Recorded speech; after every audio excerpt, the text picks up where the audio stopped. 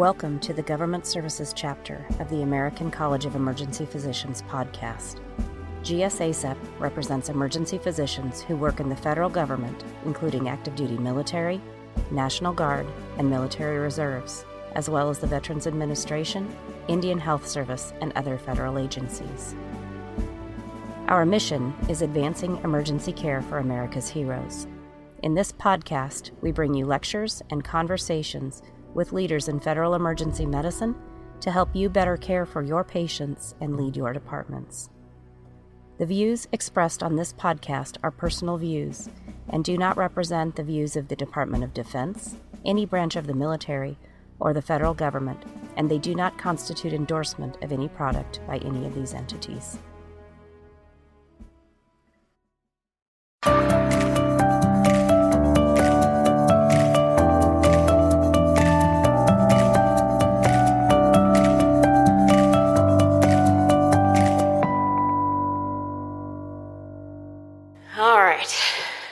So good afternoon. Thank you to Dr. Tilley and team for inviting me back to lecture. It's been probably several years now that I have been back to lecture. I think 2019 was the last time.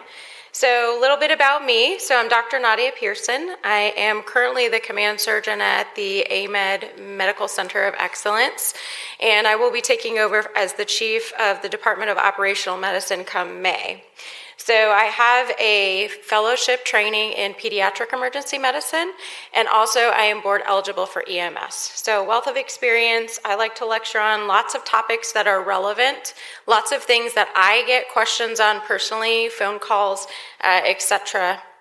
There's so much information out there, and I feel like, in general, the emergency medicine physician does a really great job of resuscitating and knowing lots about pediatric things. It's just the very small chunk of pediatrics, like the congenital lesions, the things that you don't see very often, the parents dealing with those kind of interactions that really trip us up sometimes. Okay, so just a couple of things in this intro slide here. So the calls that I've been getting recently are through the referral center, and it's more from folks that are downrange in certain areas. Who's deployed here and has not seen a kid downrange? Okay, look around. There's not anybody that has raised their hand. All right, so I just want to point that out, because when I first got into the military, I really didn't think about pediatrics when I was going to be deployed, preparing for deployments. And I think the majority of patients that I saw, specifically on my first deployment, this was back in Iraq, was pediatric cases. And for sure, I was not ready for it. We had no pediatric trauma cases, no equipment that was small enough. We didn't have protocols. Obviously, we had some emergency physicians that were there, but the experiences from that I've kind of taken to heart and taken with me. So lately, who have we had to deal with as far as pediatrics? It's been the refugees. So the Afghan mission, kids down at the border, and we're getting more and more phone calls about those kinds of things. And who are these kids? These kids are the ones that don't have really good medical care like you would expect being in the United States in an emergency department. So lack of vaccines, lack of access to care, lots of precipitous deliveries that we've gotten phone calls on. Precipitous deliveries, not only just they didn't know they were pregnant, or they knew they were pregnant and had no idea what gestational age they were. So very difficult to deal with, especially when we're talking to them over the phone.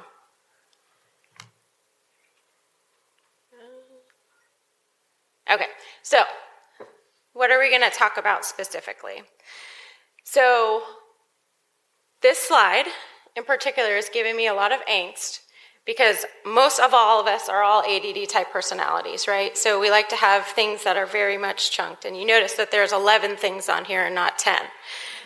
So my kids are actually here with me today, and they can vouch for this. Like, for example, at the gas station, you have to stop pumping your gas at a 0 or a 5. So that's just kind of my rule. So 11, I chose things that I felt that were very important. So we're going to go through these pretty quickly, okay? All right.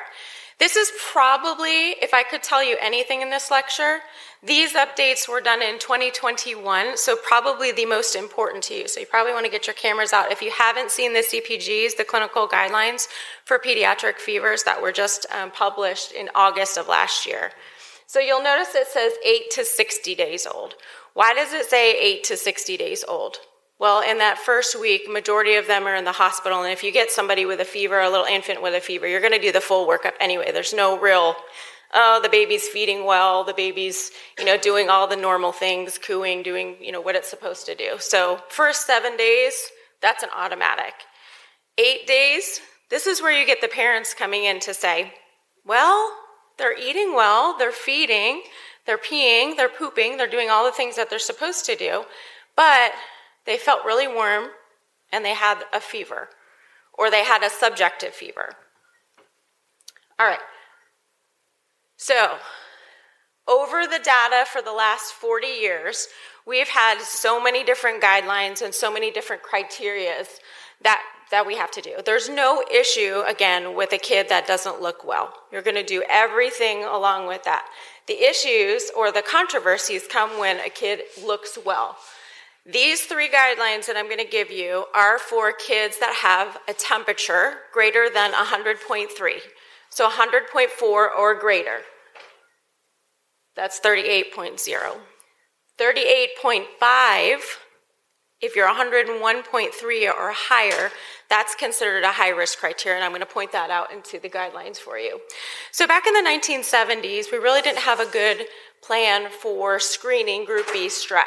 And a lot of hospital admissions increased costs, and we were keeping kids in the hospital for a week, sometimes 2 weeks a time, waiting on cultures, waiting on different results. And we did a full sepsis workup back then for any kid who had any sort of elevation in temperature under 90 days old, so that's 3 months old.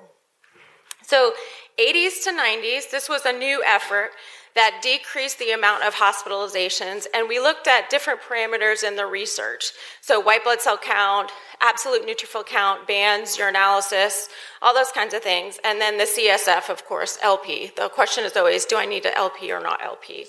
So all of those things, really great, 80 to 95% sensitivity. In addition, we had new criteria to look at. So this is when your Rochester criteria were developed. And the shift was towards not admitting all of those kids up to 90 days of age. It was more so the 30 and under. Okay, so 30 and under. And this is where it gets tricky, where it changes with the new guideline and the new criteria. The ones that were 30 to 90 days, they were starting to do some more outpatient treatment with them. So they'll send the cultures. These are the parents that say, oh, my kid is feeding well, but I didn't know what to do about the fever. I don't know if I should bring him to the doctor. And the doctors always say, go to the emergency department. Those are the ones, generally in the past, that we could send home with some Rocephin and outpatient cultures. Unfortunately, there's a lot of practice differentials out in the community, and most people really weren't following the criteria. So we went on, and this was part of the review article from August of 2021, and the AAP. There was 5 criteria really that they were looking at, and what really influenced all of these changes. So number 1, changing bacteriology. Lots of different bugs that are now in the system, and also we have a really good Group B strep screening criteria. So most of the time in well-developed countries, when you have a female that brings a child in or a male that brings a child in that has a fever, they have a really good maternal history of being screened for Group B strep, okay? So less cases of Group B strep that we're seeing as a result of that. Also strep pneumo vaccinations, so that's going up, and then increased safety of food screening, and very, very rare will we see a case of listeria. So that's one of those board buzz questions, but we really don't see it anymore in this age group. The other thing, cost of care has accelerated tremendously, and there's been lots of delays in care because of all these cool whiz-bang things that we can do, and there's been issues with kids not getting the right antibiotics, not getting the right care, not getting fluids on board sooner, using either ultrasound or the translucent probes to try and put lines in. All this delays the actual care, sometimes, of infants. Also, practice variability and all the things that we can do. There's mistreatments that happen. Number 3 is advanced testing. So we have all sorts of panels that we can order. We have GI panels, we have encephalitis panels, PCR, you name it, we can do it. The thing that we don't do as often right now is our inflammatory markers, and this is really, really keystone for the new guidelines for 2021. So procalcitonin is made by the thyroid, and it increases significantly with bacterial infections. So in kids specifically, procalcitonin is one of those things, inflammatory markers, that you absolutely, if you have it available at your hospital, you do want to order a procalcitonin.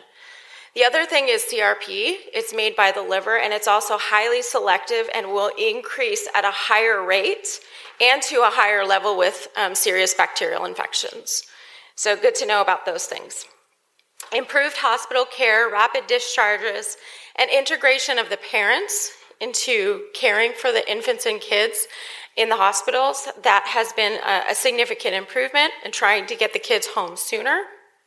And then, of course, rapidly evolving research. So we have a lot of data over these last 40 years. So collaborative, multi-center trials, we're talking hundreds of thousands of data points that lead to these clinical practice guideline changes. All right, so here they are. This is for the 8 to 21 days old. And you'll notice, I don't have a pointer, but right in the middle, it says increased HSV risk. So increased HSV risk, what is that going to be? That's going to be pretty much anything. If there's other kids around and they have cold sores, runny nose, congestion, in addition to a maternal history of HSV or vaginal delivery. So these are the ones, especially if they have a fever in the first 3 weeks of life. I usually just add on the acyclovir empirically, since we do have PCR testing for HSV. So add it on. There's really no harm in adding it on, especially if it's just a one-time dose, and then you'll get your PCR back for that. So this is the guideline, and interestingly, it has nothing, everybody in this guideline is going to get the LP, and we'll get a urine, a blood culture, and then you perform the inflammatory markers plus or minus. The inflammatory markers are going to be very, very important for the 3 weeks out, from 21 to 28 days or around 29 days to do those inflammatory markers. So you can do the inflammatory markers when you do this workup, but it won't necessarily change the course of what you do. 22 to 28 days is the next chunk category, and this is a big change because before we had 0 to 30 days, 30 to 60 days, and 60 to 90 days. So there's one little week window in here that we're doing things a little bit differently, and this adds the inflammatory markers, okay? And there's a lot of studies that are showing invasive serious bacterial illness greater than 25 days is decreased down to about 0.4%. So we're really trying to get these kids out of the hospital, or at least not admitted and not necessarily have the full workup with this. So big takeaways with this. If their inflammatory markers are low, that's your procalcitonins if you have it, the CRPs, you don't need to LP these kiddos if they have a significant fever. In addition, if you look at the guidelines specifically, inflammatory markers puts fever greater than 101.3 at a significant level risk. So if you have a fever that's 100.3, 100.5, that's not necessarily a significant fever according to this guideline, with thousands of patients enrolled with multi-center trial. Procalcitonin, CRP, and I put the information up in the upper left-hand corner for those triggers. You'll find it all in the figure, and it's right out of the clinical practice guidelines paper, so it's important to know this one. So if you see, if you're at the top, fever to 100.3 or less, and they look well, so this is a kid that is feeding, is not vomiting, peeing, pooping. You can do blood cultures, urine cultures, and not have to LP them if their inflammatory markers are low. If their inflammatory markers are a little bit elevated, however, you go down the LP route. It doesn't necessarily mean that you need to keep them in the hospital, but you can send them home with some medication. The 2-week risk of invasive bacterial illness, so if they're 2 weeks old, is at about 5.3. About when it goes to 3 weeks, it gets down to 3.3, and then this is where it comes to 1.6% of serious bacterial illness. So this is why we can send kids that are 20-something days old with a fever home for care. 29 to 60 days. So this is this next chunk of time. So again, these guys do not need an LP if their markers are low. Okay? If they have low and they have a positive urine, you can still send them home with some antibiotics. All right, these are the ones you're probably going to want to do some Rocephin or some follow-on. Just make sure you have all of your cultures pending with this. So again, the same inflammatory markers, the same cutoff associated with this. So with these new guidelines, bottom line, you can send kids home that are actually pretty young, as long as you have the right information and they're well appearing and you document it very, very well in your record. Unfortunately, I've been on several cases where the emergency physician did not document all of the criteria for being well appearing. So, when we got to court, we did the whole, we ran through everything. And of course, the parent was like, no, my kid wouldn't eat, would refuse to suckle, wouldn't take any feeds or anything. And of course, if you paint a picture of an infant that's not doing all of the infant things, that equals something that's bad. And unfortunately, you can send somebody home and then they develop something, within the next 12 hours. It doesn't necessarily mean that the emergency physician did something, especially, in reviewing those cases, these labs weren't concerning at all.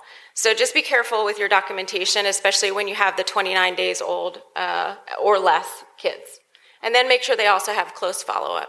So this day and age, especially for those folks who are using Genesis now, it's really easy to go from FirstNet in Genesis, and if you haven't, you'll get the pleasure of doing this turnover soon. But you'll get to send messages to the primary care team very easily. It's like a cut and paste kind of thing. Just open your message center and send, hey, I need a close follow-up for this kid tomorrow. All right.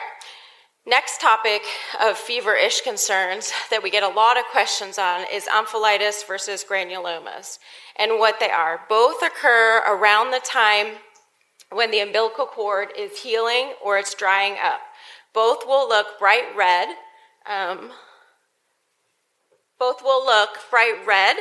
But the granuloma will look more like a cherry red, and I have some pictures coming up with that. There should never, with a granuloma, if you're going to silver nitrate it, be any streaking, redness around. It's just the granuloma tissue itself that should be red. Any redness around the cord at all, dried up, should be very concerning to us as emergency physicians for omphalitis, and I would go ahead and treat for sepsis. And this is going back to the physiology of how infants and where the portal near the liver and the portal vein, the circulation is coming from in the fetal circulation. So this bacteria spreads very, very quickly. So this is going to be your infant within 6 to 12 hours that is going to crash if you don't get them some antibiotics on board. So be very careful with omphalitis. The one on the right-hand side is going to be your granuloma. See how bright red it is? That's when you can just take a silver nitrate stick and you can burn it a little bit, and it'll decrease the amount of bleeding and oozing that'll have. Granulomas tend to not get infected. It's just like an over-exacerbation of the tissue in that area from where the cord was. This one is really bad, the one on the left-hand side. That's a sepsis until proven otherwise. Okay, so this is my rundown, the 2-minute rundown of congenital heart disease. So, in general, emergency physicians don't have to know everything about congenital heart disease to adequately treat an infant with congenital heart or a consideration of congenital heart. So I'm going to dumb this down to like three or four slides here, okay? And this is how I think about it. If you have an infant that is around 2-ish weeks old, and there's another spike in congenital heart around 4 to 5 weeks, and that's usually for your cyanotic lesions. You only have 3 different presentations that you need to worry about as an emergency physician. You have shock, and that looks like your typical shock, so you're going to get cardiovascular collapse associated with that. You're going to get the blueberry baby, that's the cyanotic baby, and they look blue, or you're going to get a kid that's in heart failure. Okay, so 3 different presentations. And what is heart failure? This bread and butter emergency medicine for adults. What does it look like? It's a kid that's having difficulty breathing. The only thing in kids that's going to be different is you're not going to see your lower extremity edema like you would in an old person with heart failure, because it usually comes on pretty rapidly. Okay, 3 presentations. When you read about congenital heart, murmurs are something that you read about a lot. I would caution you, always listen, but don't always say if they don't have a murmur, they don't have a congenital heart lesion. Because if that heart is not pumping effectively and it's not moving the blood through wherever it needs to go through, you're not going to hear a murmur, okay? The loud ones, like the machine gun murmurs and all of those, the holosystolic murmurs, you're going to hear them and you're going to say, oh my gosh, I don't know what that is. But you're going to hear it everywhere on the chest, and you can almost feel those. Those are not the ones I'm talking about. I'm talking about like the other murmurs that you listen and you're like, oh, I hear an extra, like an S3 or an S4. I can't even remember back in medical school if it's an S3 or an S4. It doesn't matter. Murmur is the murmur. It's not going to guide your treatment and your diagnosis, okay? So murmurs there, great. If it's not, I'm not going to rule out congenital heart. You always want to get a chest x-ray. What is the chest x-ray going to tell you? Big heart, little heart, heart on string, something's not right with the heart. That's what it's going to tell you. The other thing, when you have a kid that has difficulty breathing or is blue, sometimes they do get other things like spontaneous pneumos and stuff. So you're going to look for all of the typical stuff in an infant. And then you're going to get signs, you're going to look for signs of pulmonary overcirculation. So this is going to be your volume overloaded kid, infant, who is in heart failure. So it's going to look like a fluffy chest x-ray all over. So chest x-ray is pretty important with an infant. If you have a very big heart failure, or another congenital lesion, be very careful with kids. You're going to have, to deal with the 160s to 180 heart rate, but they get a lot of arrhythmias. One trick with the EKG with little kids is do a double time EKG. So double time it out so it increases the length in between, and then you can actually see if there's arrhythmias or weird waves in there, and then you probably won't be able to interpret it. It's okay. The cardiologist will want a snapshot of it so they can take a peek at that. So very important to get that, and you'll look like a PEM Pro if you get the EKG double timed. Pre and post ductal saturations. So the ductus arteriosus is fetal circulation because the placenta does all the circulation and then everything gets shunted through the ductus through the rest because you don't go to the lungs. Basic physiology. The ductus, so pre is going to be on the patient's right side. Post is going to be on the patient's left side. So make sure in your charts, and all my infant charts, I always document femoral pulses and pre and post ductal saturations. What does that mean? You just put the pulse ox on the right side, you put the pulse ox on the left side. So sometimes I use the feet, sometimes I use the arm and the leg. It just kind of depends where the nurses are working. You got to work around them. The other thing is 4 extremity blood pressures. Pediatric cardiologists will always want you to get 4 extremity blood pressures. The nurses freak out about this because it's very difficult sometimes putting on the little teeny tiny cuff on a neonate. But you got to get them, and they're pretty accurate too. And usually you can feel, when you feel the femoral pulses, you can feel that they're weak, they're bounding, or they're not at all. The not at all ones will freak you out because you'll be like, I don't feel anything. But then you go up here or you go into the brachial and like, oh, they have to have a really great blood pressure. Why can't I feel the femoral pulses? Well, congenital lesions will do that. Okay. So you had your 3 presentations, right? So that was the first side, 3 different presentations. Okay, So left side versus right side. Again, you don't need to know specifically all the lesions, but you need to know left ventricular outflow tract obstruction versus right ventricular outflow obstruction, okay? In general, infant hearts do not like poor cardiac output, okay? They just don't. They're like new muscle. They like good cardiac output. If you have a child who has a left-sided lesion, whatever it might be, coarct, critical aortic stenosis, interrupted arch, hypoplastic left heart syndrome, they're going to present with acidosis and metabolic derangements, okay? If it is not diagnosed prenatally. Most of your big lesions are going to be diagnosed prenatally.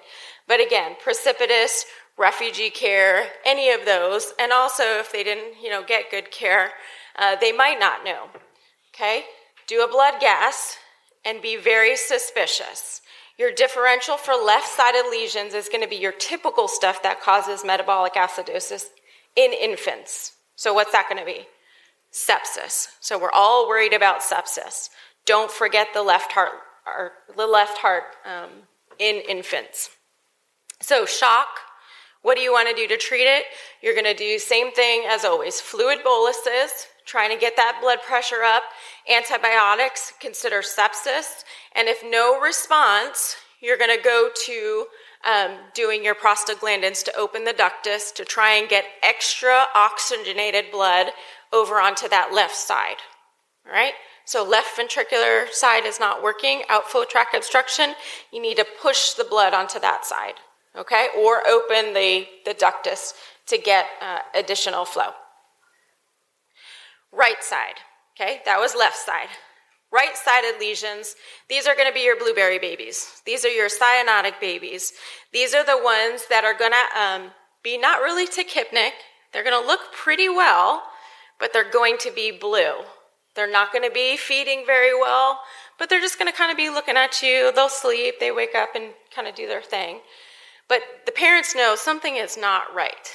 And usually, if they're born in a tertiary center, you're not going to see these very much because they have now instituted doing right and left-sided blood pressures or a pulse ox at least one time before they're discharged from the hospital. There's a lot of babies that are born at birthing centers that are not at hospitals that don't have all the access to a lot of the congenital things that you would expect. So be very careful, and especially if they're born outside of a hospital situation or haven't been followed by a doc provider that's been looking at all these things, haven't had an ultrasound in their, throughout their pregnancy, be wary of that. So central cyanosis in a baby is always pathologic. There's always something going on if you have central cyanosis, so in the middle of the chest. And basically what happens, most of these will have a right to left shunt. So somehow they have to get some oxygenated blood for something over to that left side, okay? If it is, and it's like basically not going to the lungs. So to diagnose this, you want to do a hyperoxy test to see, and all it is you put the baby on 100% oxygen and you see what happens and you draw a gas after that. So pre and post oxygen. All right, it's pretty intuitive.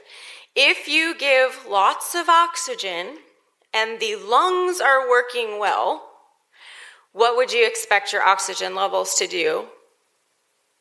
You would expect them to go up, right? So this is how you differentiate. Is it the lungs?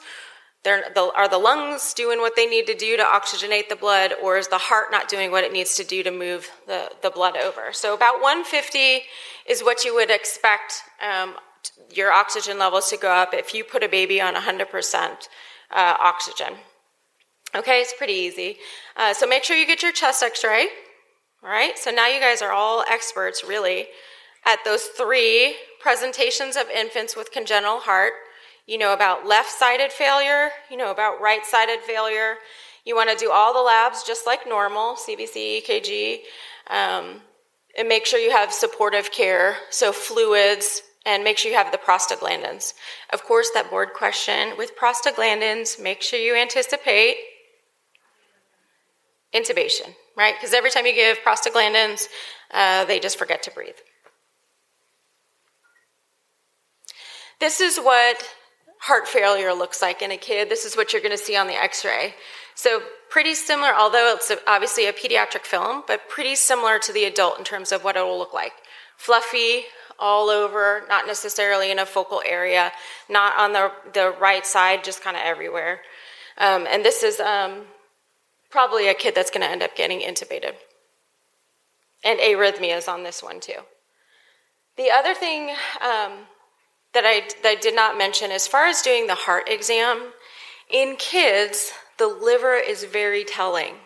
So even when you're giving boluses for sepsis, you want to make sure that you're feeling the liver edge. Sometimes even 3 boluses, when we do the 20 per kilo times 3 thing, you'll see the liver edge just coming down during, like after the second bolus, you're like, oh no, this kid is already fluid overloaded. That should clue you in that there's something else going on cardiac other than just plain sepsis. So anytime I'm resuscitating an infant, always have your hand on the liver. All right, hopefully there's no questions about cardiac stuff, but we're going to keep moving because I got those 11 things. Another thing that we get lots of questions on, whether they have fevers or don't have fevers, is rashes. For me, it's either a good rash or it's a bad rash in a kid. And usually you can tell the difference because kids are pretty tolerant of most things. ETOX, so these are common buzzwords in pediatrics, but we don't hear it very much in the emergency department. Acne is pretty common. How do you know what's acne? How do you know what's ETOX? Seborrheic dermatitis. We get calls for impetigo all the time, and I'm like, no, it's just seborrhea. Just put them on some, shampoos and stuff. And then the other thing, we saw a lot of this, and we got a lot of phone calls for candidal vaginal type rashes.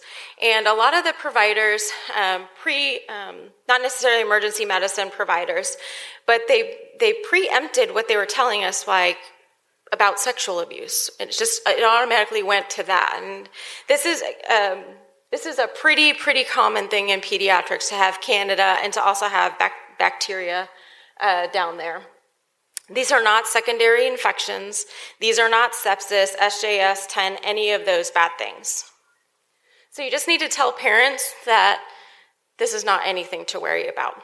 So the one on the top right is neonatal acne, and the etiology of it is a lot of the androgens from the mom, and it comes in waves based on if the mom is breastfeeding. That's usually the kids that we're going to see this in most often. And sometimes, because it looks bad in pictures, sometimes, we do go ahead and treat with what we normally treat acne with. It's like a benzoyl or something like that. I particularly don't like doing that because less is more with kids. They shouldn't be putting lotions. They shouldn't be putting anything on these rashes. This one is common on the right-hand side here, your left. That is milia, so they look like little teeny tiny white dots. It's very hard not to go in. The parents want to squish them and do all sorts of things, tell them not to do it. This will go away on its own. Nothing to do about this. ETOX. This is the one that the parents will come in and say, I think there's fleas in the crib. They just look all kind of eaten up. It usually happens 1 or 2 days after birth. And again, nothing to do with this one. Interesting, you have to make sure when you're looking at these rashes, it spares the palms and soles of the feet. So you'll see this all over, but it should never be on the palms and the soles. That could be sepsis or something else. So this one, ETOX, is also very common, but don't confuse it with something else. It is rarely ever seen in preemies. I don't exactly know why. It has to do with the newborn immune system and eosinophils reacting to the new environment. I believe the pathophys for preemies is that their immune system is not as well developed as a full-term baby. So I think that's why. This looks bad, but it is not. This is seborrhea. It's on the hair in the scalp. This is your cradle cap. Unfortunately, some parents will take those little cradle cap combs and they think they can just scrape this whole thing out. And I've seen some scalps that are bleeding, so you can get a secondary infection if they're doing all that stuff. So you want to tell them, don't do all that. Just some ketoconazole of that. This, it looks very impetiginous, but it's not. It's just seborrhea and eczema. The one on the bottom on the right, that is eczema. That has herpes in it, okay? All eczema doesn't have herpes in it. I don't want you to take that away. But very commonly, because kids put their fingers in their mouth and, they touch stuff, itch stuff. Eczema is very itchy. Don't miss eczema herpeticum. Okay, if you have any concern at all, send a PCR, do something, send a culture, put them on it preemptively. Usually with eczema herpeticum, if it's not scratched to death by the kid, we'll have some sort of vesicles or something in the rash that you'll be able to see with that. Okay, moving on. This is your candidal rash. This almost looked exactly like a couple of the pictures that I got texted from downrange, like, hey, what is this? What do I do? I'm concerned. There's vesicles, and I'm like, yeah, that's just diaper derm. It's candidal. It's very painful for the kid. They don't want to pee. They can get UTIs from it.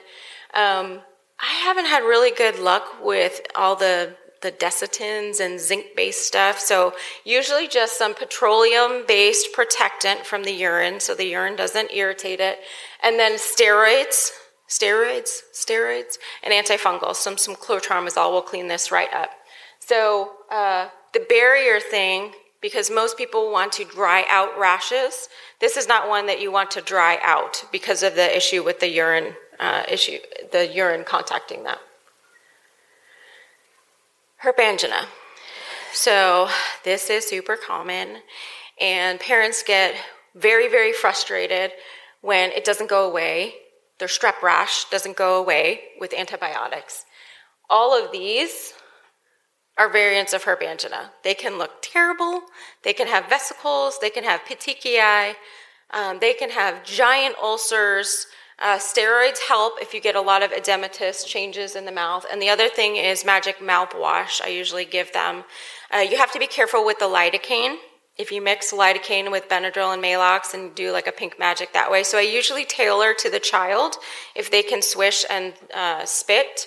The pathology or the physiology to help is usually like a coating. So Maalox to coat those lesions so they're able to drink. And really that's the bottom line. You just want them to drink fluids to not get dehydrated. This is going to be about your 2-year-old.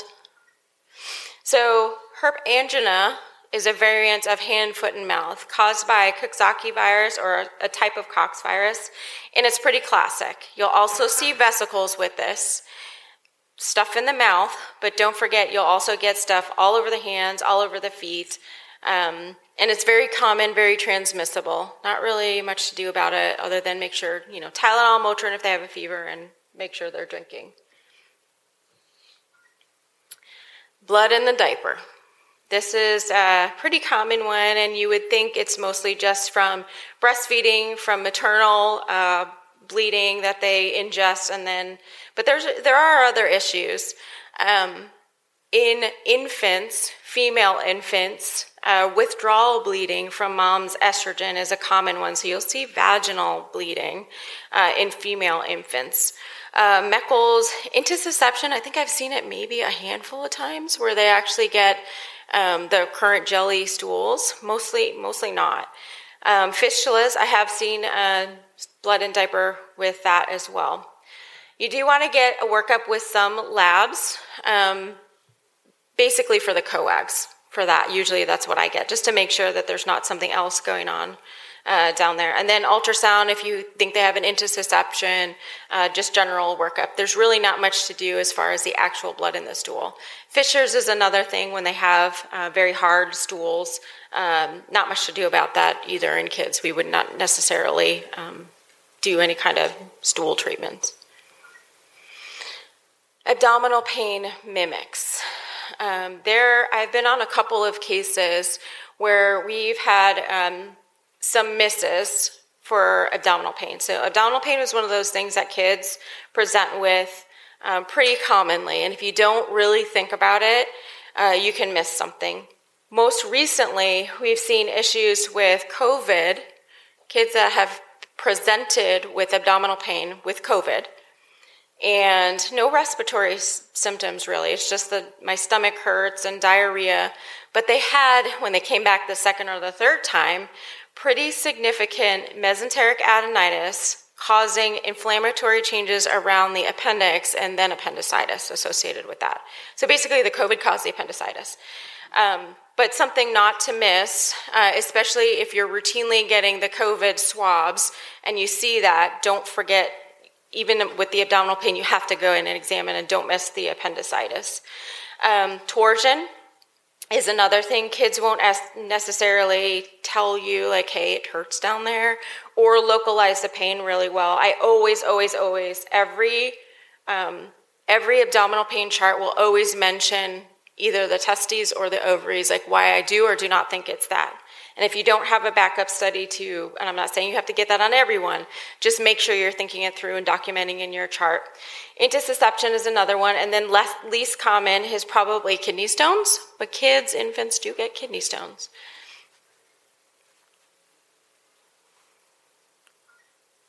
Intussusception. So, interestingly, I had a kid, it was actually a 19-year-old who had a car accident. And it was found, and he said he was just so sleepy and didn't know what was wrong. And of course, we did all the trauma scans. The only thing we found was an intussusception. That was fairly recently, so that was a new one for me. But there are two presentations of intussusception. You're either going to have the screamers, and then the ones that go silent, and the screamers go silent. I don't see that quite as often as the ones that are just like space cadets. Like they're just looking around, like the parents like, there's something wrong with my kid. And you do everything, nothing really concerning on exam. And then it's just kind of spidey sense. You ultrasound and you're like, oh man, that's a giant intussusception in there that they got to go get reduced. So 2 presentations, don't forget the second one, the space cadet, the parent that's saying something is off. I don't know what it is with my kid. With a basically benign exam, So the only things to know about intussusception is when not to send to your friendly radiologist. So frank peritonitis, fluid, or HSP. If they have concerns of that, they always need to see a pediatric surgeon. Strep vaginitis. This is another one that we get. I had, I think, 2 or 3 of them calls from people downrange. This causes UTI and itching for whatever pathology. Don't forget the pinworms. This is a common thing in kids to get pinworms from the vaginal area. So we do the tape test. Sounds kind of gross, but you just do the parents to do that, and then they're like, oh my God. And then they, call back and, you give them the treatment for that. Sometimes you'll even see it. Like if you put the tape there on the back area, put their diaper back on and wait a little bit and then go back and check while you're, typing up their chart, you'll see them then too. Strep vaginitis is very, very common from, again, kids, fingers, itching, lots of bacteria in the areas. The unestrogenized tissue is very, very thin, so bacteria can get in there, and then you just treat this with some antibiotics. It gets better. COVID, MIS-C. So this is a really interesting phenomenon that we started to see probably, I would say, late 2020, or at least we noted it was something different than Kawasaki. In general, COVID will increase serious bacterial illnesses in infants. So there is a correlation because if, for example, there's COVID in the house, there's less likelihood that they're going to bring in those kids, those infants, with runny nose, cough, cold, congestion, because they just say, it's probably just the COVID, right? So increased risk, that's very well noted in the literature from the last couple of years. MIS-C is multi-system inflammatory syndrome in children. And the diagnostic criteria is correlated with SARS-CoV-2, but it has a really high frequency of GI symptoms, and only GI symptoms. So 71% of them will have abdominal pain. just GI symptoms in general. 34% of them will have abdominal pain. 27% of them will have a lot of copious diarrhea. Cough and respiratory distress, 4.5 and 9.6%. So with a respiratory virus, it's a little contradictory to say that, if they have stomach pain and COVID, that they don't have this. So you got to look for it. So these are a lot of bounce back kids that come back with MIS-C. So 41% will have changes on their x-ray, whether that's enlarged cardiac silhouette from a pericardial effusion, myocarditis. These kids also have extremely high inflammatory markers. So your procalcitonins, your CRPs, and 63%, so more than half of these kids will require either 1 or 2 ionotropes to maintain their blood pressure. So these are kind of sick kids. 28% of those require ventilatory support of the ones who are diagnosed with MIS-C. It sort of resembles Kawasaki with all of the severe cytokine storm. And I think when COVID first came out, we were talking about the inflammatory cascade and all the things that are going on physiologically associated with that. This really looks like that. This looks like a toxic shock. It looks like an extreme cytokine increase. It's usually your older kids. So this is going to be at least your 5-year-olds and older. So not so much the younger kids. So Kawasaki is going to be more so like an average around like a 2-year-old. This is going to be like a 10-year-old that comes in pretty significant abdominal distress. Most of them will have myocardial involvement of some sort, whether that's a depressed EF, arrhythmias, pericardial effusions pretty significantly where they need draining, and then myocarditis. What do we treat them with? Treatments are mainly supportive. We really don't know yet exactly what to do about this other than the stuff that we normally do. So IVIG will be a treatment. Steroids will be a treatment to try and help with that inflammatory cascade. And then cardiorespiratory support. So like I said, a good chunk of them are going to need mechanical ventilation for this, for the cardio portion, not so much the pulmonary issue. Overall, outcomes are generally favorable. So the mortality of somebody who's diagnosed with MIS-C, a child, is only about 2%. So whether that is the, cause of, the inflammatory cascade resolving or, some self-limiting issues or our amazing treatment, I'm not really sure, but that's pretty low for something that's this significant. We don't see that very often. So MIS-C versus Kawasaki, so the age criteria is a giveaway for that. And the other thing is the predilection for Kawasaki for Asian infants versus with MIS-C, we're seeing a very large portion of African American or Black babies, infants, not babies, older children that have MIS-C. So, and there's a lot of statistics that are looking at different communities, different rates, access to care also. So that literature is evolving with that. The cardiac issues are much, much more prominent with MIS-C than with Kawasaki. So careful with that as well. And then we talked about those inflammatory markers, and the more we learn about it, as far as the procalcitonins, the CRP, and we're able to use those, I think we're going to get at a diagnosis and get at treatments sooner. So we're going to see kids getting better faster with that. So this is the last one. So bronchiolitis. So we don't have any new guidelines. So 2014 was actually the last time the guidelines were updated. But the thing that most people have trouble kind of wrapping their brain around is what not to do. When we see a kid that comes in wheezing and just retracting and having lots of difficulty breathing, it's hard not to throw on some albuterol. It's hard not to try some racemic epi. It's hard not to give them steroids and all the stuff that we were trained to do. In general, that's not indicated with bronchiolitis. The bronchiolitis kids, you want to give them a little bit of oxygen.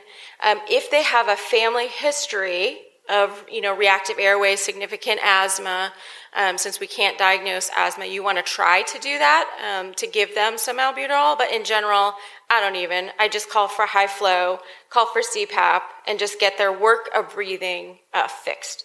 Once you fix that, they usually do better. So again, bronchiolitis, don't give them steroids, don't do all of the other things. Hypertonic saline, we used to dump that in a lot. Racemic epi, that was like a thing of the day too. We were doing that. Don't do that anymore.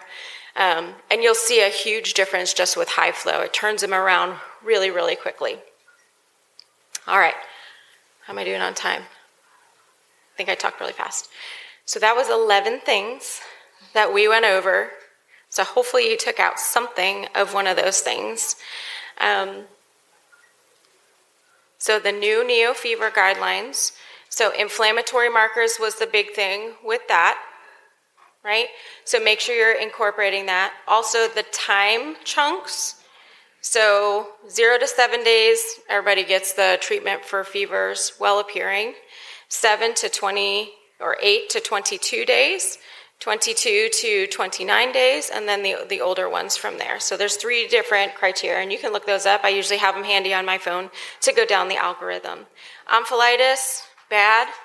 Granulomas, not bad. Silver nitrate them. Congenital heart disease, 3 presentations. Then you got your left outflow tract, your right outflow tract, heart failure, and you know everything about congenital heart disease. Okay? Herp angina and rashes, those are very common. Don't let them fool you. Blood in the diaper, also pretty common. Abdominal pain, and the abdominal pain COVID stuff. Don't miss appendicitis with COVID, and especially in those MIS-C kids. Get them treated early, and make sure, if you're thinking at all MIS-C, put an ultrasound on their heart and make sure you get that chest x-ray and EKG pretty quickly because they downward spiral very rapidly. Strep, that's pretty common. And then finally, the bronchiolitis. Questions? That was a ton of stuff. All right, thank you.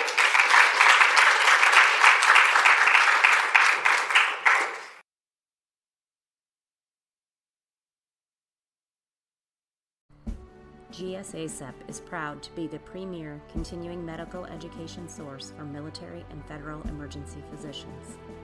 To purchase CME for the episode you just listened to, please click on the link in the show notes. The Government Services chapter of the American College of Emergency Physicians promotes quality emergency care and enhances the development of emergency physicians who serve our nation from training through retirement. Learn more about our chapter at www.gsacep.org.